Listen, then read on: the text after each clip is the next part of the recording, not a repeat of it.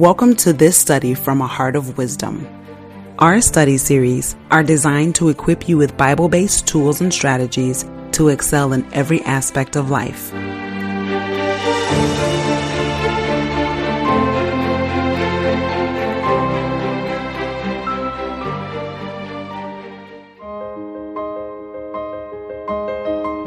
Hello and welcome to day 12 of our deep dive into Psalm 91. Now, Psalm 91 verses 11 to 12, the Passion Translation says, God sends angels with special orders to protect you wherever you go, defending you from all harm. If you walk into a trap, they'll be there for you and keep you from stumbling.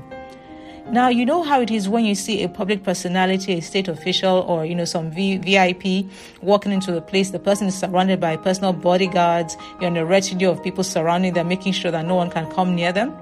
Now, as dwellers of the secret place of the Most High, we also have our own personal security personnel assigned to us. Now, just because we cannot see them does not mean they're not there. They have been given specific instructions concerning our welfare and protection so that we can continue to be spiritually productive and useful to the kingdom of God. Hebrews 1 verse 14, the Amplified Version says, "Are not all the angels ministering spirits sent out by God to serve, accompany, protect those who will inherit salvation? Of course they are."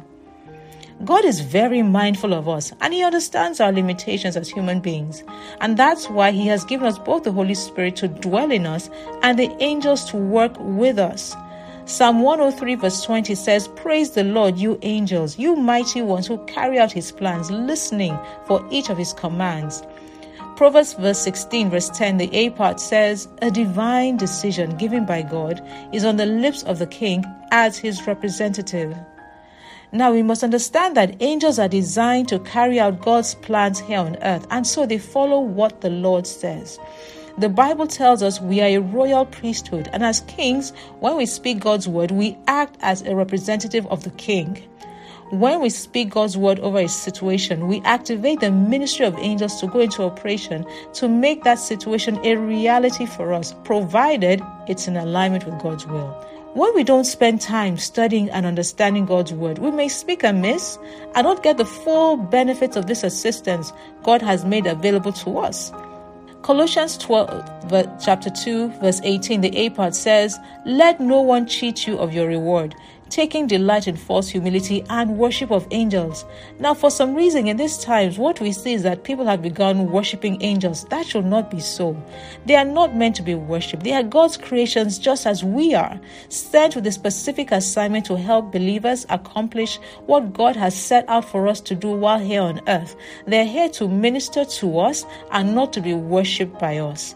And so we must understand their role and our role in the kingdom. So with this in mind, let's pray and we'll say, "Lord, I thank you for being mindful of me and sending angels to support me while here on earth so I don't walk into traps or stumble. I bless your holy name and I ask for the grace to walk effectively with all the resources, material, physical, spiritual, that you have made available to me, that I may be effective in your kingdom and I may please you and live a life that is worthy of you.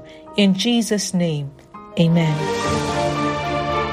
For more messages like this, please go to www.aheartofwisdom.com to download the free ebook version of this audio, or follow our daily devotionals on Facebook, Instagram, or YouTube, all on the handle A Heart of Wisdom.